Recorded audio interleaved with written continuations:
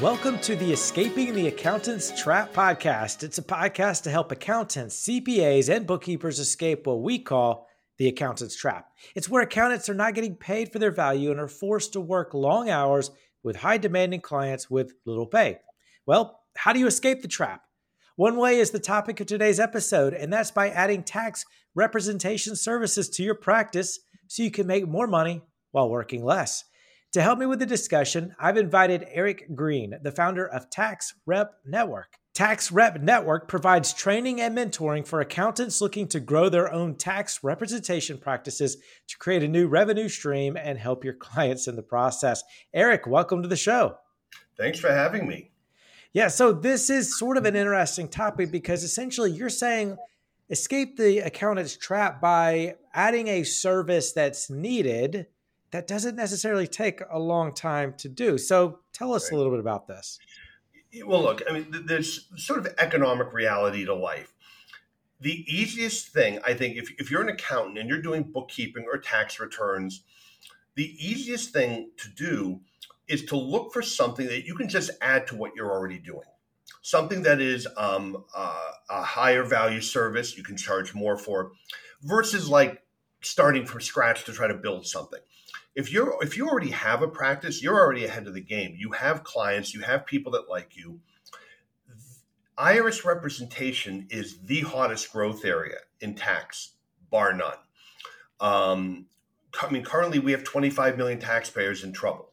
More than 15 million owe balances. There's another 10 million that have been identified as non-filers. So you're talking 1 out of every 7 tax filers has a problem. Someone's got to help them. And I can tell you, it's not lawyers. The number of lawyers doing this has dropped tremendously because they don't leave the government anymore. It used to be when I started this, when I began doing this, I was part of a small component of the Bar Association that was all former Department of Justice IRS lawyers. Okay. They went to the government, left, and they started doing this. No one leaves the government anymore. They literally stay and then retire. So we've watched, I think it was around 1,000 lawyers back in 2010 listed this as a practice area. It's down to 133. Oh, wow. So it's not lawyers that are doing this. And frankly, people are terrified of the IRS, but it's really just process and formula. If you understand the process, and you can do a 1040, you can do an offer and compromise, you can do an innocent spouse case. It's not that complicated. It's just understanding the rules. Got it. Okay. So let's go into how this works in just a minute. But first, what is this sort of the business model for the accountant? How do they structure it? How do they sell it? Well, first, it's funny. My first tax rep member was a CPA, Anthony DeLucia, who's now retired. He sat through, originally tax rep was simply a training course. It was an 8-hour training course. He sent a 1-page newsletter to 500 1040 clients, what to do if you can't pay the taxes. He added 150,000 of new business his first year because what happened is people were like, oh, I didn't know you did this. My brother hasn't filed in 3 years. My son owes a balance to the IRS. We owe sales tax. Don't forget about the states in there too. Yeah. So the accountants, just started doing this work. They already pretty much feel comfortable doing audits. What happens is you start adding this, and as you get known for doing this, I always thought, Adam, clients, they're going to kind of keep this quiet. No one wants to admit this. Ooh, yeah. No. They will share with everybody. So you help one subcontractor, you got all the other subcontractors. You have one restaurant, you get the 3 brothers who also own different restaurants. They're all in your office. Okay. They share it with their network. And so what happened is tax rep, what it is today is we do tons of on-demand training, but we're really a help desk. So our members actually can consult with us. Okay. So they're not out trying to do this on their own. We're now over 500 members across the country. It just keeps growing and growing. What happens eventually is most of the members discover I can make more money. I don't have to grind out tax season. And so it's like the skier where the skis are going in different directions. Yeah. You're going to have to make a choice. interestingly, the number one thing I get asked by the members is, what do I do with my 1040 practice? Should I get rid of it? And the answer is very simple. Do you want to get rid of it? Because you don't have to. My suggestion would be, why don't you go through your clients, rank them, the A and the B clients, the ones that you like working with, the ones that pay you a fair fee, you're going to keep them, maybe raise them to where they should be at market, and you're going to very nicely fire everybody else or sell them, right? You don't have to stop doing it, but I think we can all agree nobody wants to keep grinding 6 days a week to 11 o'clock at night, and tax season these days never ends. That's true. When I got out of undergrad in accounting back in, I hate to admit this, 93, I actually interviewed with small firms that said, well, we work February to April, then we have the summer basically off, right? It's down to 3 days a week and casual. Then we're back in for, the extension season, and then kind of the holidays are quiet. That's not the case anymore. Yeah. The accountants I know are going, it seems, 365 days a year. Yeah. And part of that is it's become commoditized. No offense to the big national chains, but they've made it tax return preparation is a commodity. Yeah. There are companies that are automating the bookkeeping. So I think if you have those skills, the easiest thing to do is use them in a different way versus like starting a whole new career. And so IRS representation is really just, it's not that big a reach for an EA or a CPA who's already doing accounting and tax work. Okay. And so how does one charge for this type of service? More than you're charging for tax returns. So we actually do put out some guidance, but I'll give you an example. One of the things that we get a lot of is clients will call, in my practice, clients will call and say, I owe money. I haven't heard from the IRS. I don't know, is the 10-year statute, they have 10 years to collect. Is the 10-year statute run? We will get a power of attorney. We can upload it quietly through the IRS website. We have software. We can pull the transcripts and we will review them. Sometimes they're going to expire. They may have already expired. We charge $1,500 for that. It takes about an hour. For an offer in compromise, we charge $6,000. But here's what we do. When we get a call, if somebody called Adam and said, look, I owe $100,000 to the IRS. I make $70,000 a year. Can I do an offer? I don't know. Are you married with 4 kids or are you single? Where do you live? Do you have major medical issues or are you in good health? Is there 10 years on the statute or only 4? So we'd have to do an analysis. So here's what we tell the client. Say, look, we'll send you the list of what we need. We charge $2,500 to do the analysis, and we're going to walk you through what your options are and why. Because there are often more than one option. Once we do that, if let's say you are an offer and compromise candidate, we charge $6,000 for an offer minus the $2,500 you've already paid. Because we don't have to do that again. And this way, we tell them, we have better things to do than file offers that have no chance of success, and you have better things to do with your limited funds. Right. We close almost everybody. They're like, wait, $2,500, you'll do the work and walk me through it? That's way better than those 800 numbers where they just want 6,000 or 8,000 from me, and I don't know what they can do or not do. Yeah. And so there's an unending supply of work, but from a business perspective, all the work got done on that first $2,500. If we're going to go forward with an offer, we put the package together, we write the cover letter, and we've done so many, we're just tweaking one. We get another $3,500 and then we submit it. They're quite profitable. In fact, it's funny. I get asked all the time, Eric, wouldn't you rather just do like big criminal cases? No, they're stressful. I mean, don't get me wrong. I bill at a very nice hourly rate, but it's rate times hour. It's stressful. I have a client that in many instances is going to jail. Okay. No, I'd much rather do offers and get, which we can do for $2,500, let's say, of our billable time, and make $6,000. They're very profitable. And truthfully, when you help somebody, if you're an accountant, you have a client for life. That's true. They will not leave you. And that's the other thing is what's funny. We survey our members every other year. They have found that their 1040 practices have gone up. because the clients that they're helping instantly become regular clients. And what's funny, so we have a certification program. When our members have when people get certified, it's the Certified Tax Representation Consultant that we run. We have about 300 people certified.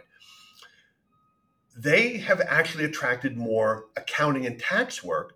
And when they ask why, they say, well, look, I know you do IRS stuff. If we have a problem, I know you can handle it. Yeah. And that's attractive to a business owner. So it really, for those folks listening who want to get out of the grind of tax season and kind of the volume type work, this is something that I've always found that's an easy add-on to what they're already doing. There's not much in terms of what they have to spend to start up. They've already got the knowledge, the skills. It's sort of it's just an easy next step to what they're already doing. Okay. Very interesting. So is there any qualifications? I mean, you mentioned CPAs and EAs, but can bookkeepers do this?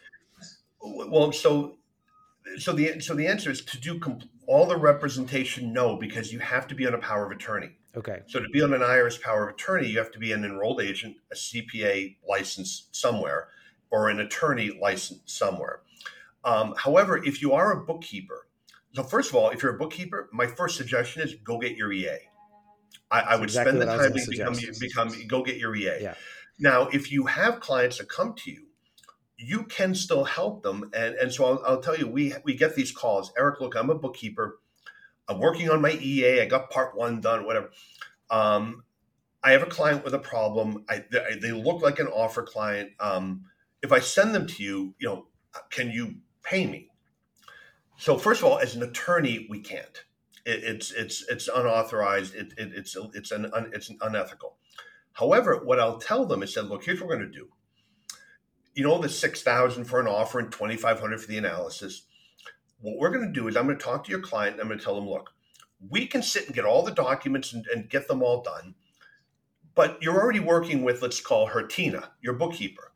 Tina can do this and she can do this cheaper. So here's what I'm going to suggest. Tina has our list. She's going to pull this together. You're going to pay her $1,750. We charge $2,500. So you're saving $750 right out of the gate. Once she's done, Tina will deliver it to us. We'll do the review with you, and we'll go forward. You'll save $750 instead of $6,000. In total, you'll pay $5,250. Client's thrilled. Tina's thrilled. And you know what? Tina has just delivered to us what we need. I don't have to chase the client. It's kind of a win-win-win all the way around. So we do a lot with bookkeepers or unenrolled tax practitioners. But my message is always, Tina, this is great. I'm glad to work with you. Go get your EA. You should be doing this. Interesting. Okay. Now, you sort of mentioned earlier the demand for this. I think you said 1 out of 7 taxpayers owe money. Well, if you do the math, if you have 15 million who owe, so there's about 152 million tax filers. Because remember, you have families. I mean, there are 350 million people in America. Okay. But I think it's around 152 or 154 million returns. Individuals that file. We have 10 million non-filers that the IRS has identified, and we have 15 million that owe balances. Okay. I'm also willing to bet that many of those non-filers are also going to owe balances. That's why they're non-filers. Right. But if you do the math, I'm looking at, all right, 152 million tax filers. We have 25 million that are in trouble one way or the other or both.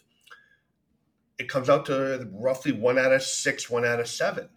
In terms of tax filers, 1 out of 15, if you do the math as far as just people. But there's a huge demand. And in fact, if you're listening to this, you probably know people that have an issue.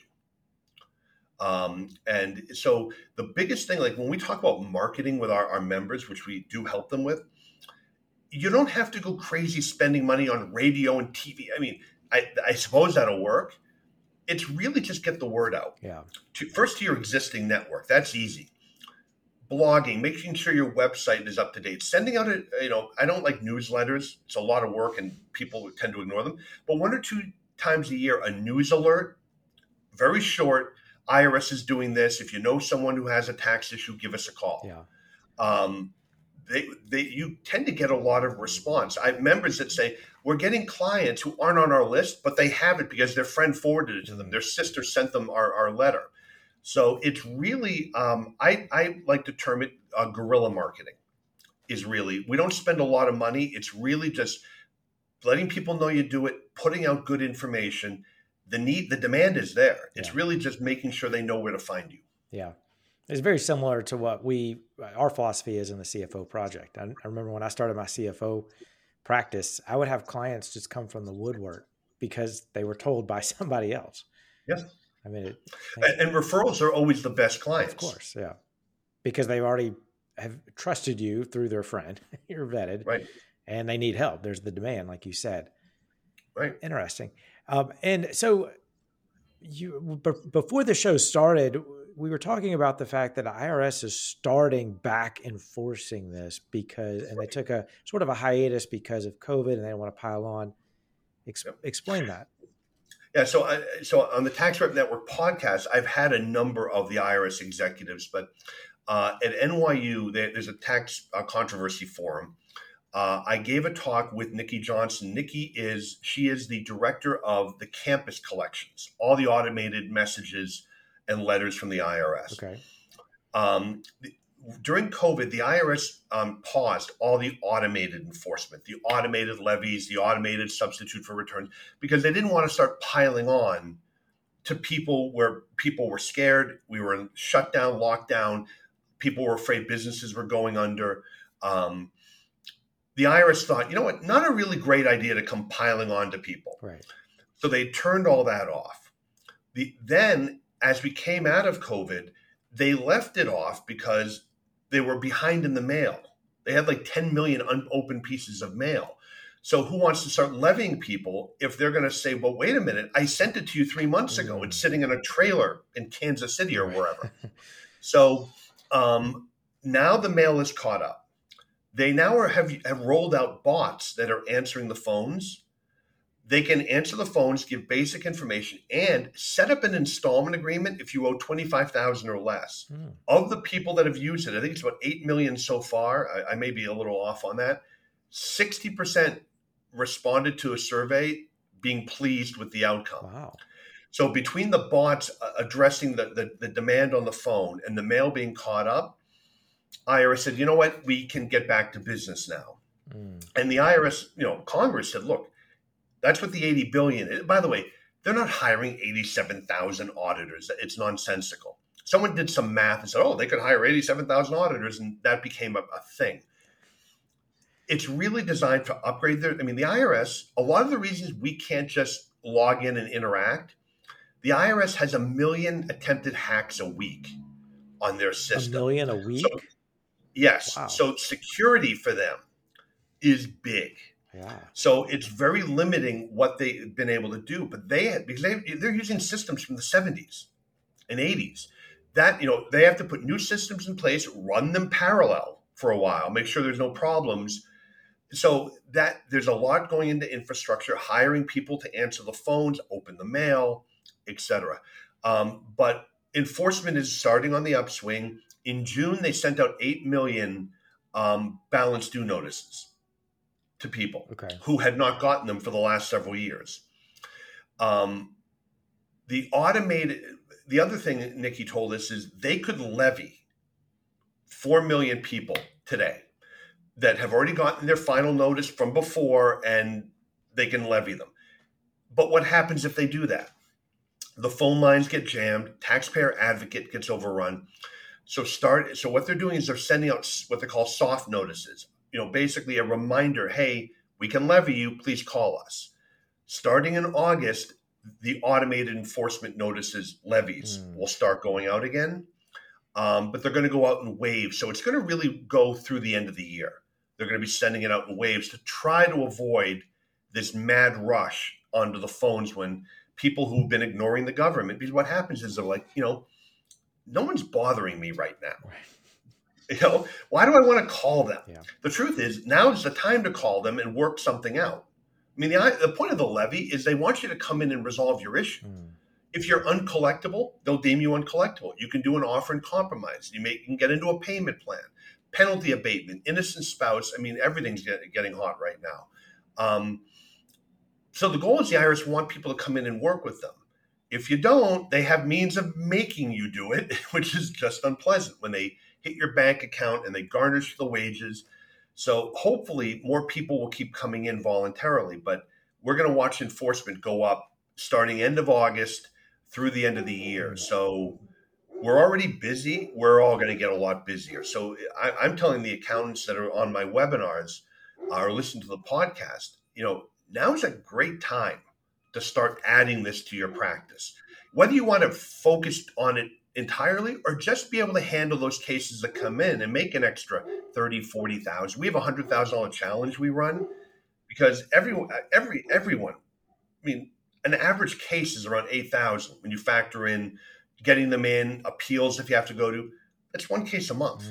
Yeah. So, everyone, this is a great thing to add. Again, whether you want to completely pivot away or just simply add it on as something else to do to your existing practice, the IRS is going to make it easy because they're finally going to start taking the gloves off again.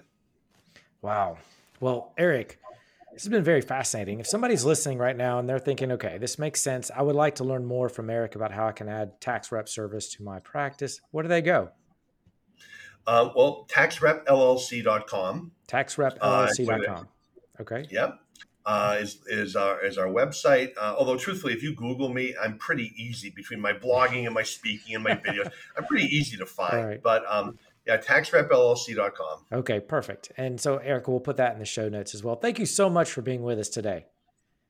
Thanks for having me. Yeah. And to everyone listening or watching, thank you so much for spending the last few minutes with us as we discussed how to escape the accountant's trap. Bye for now.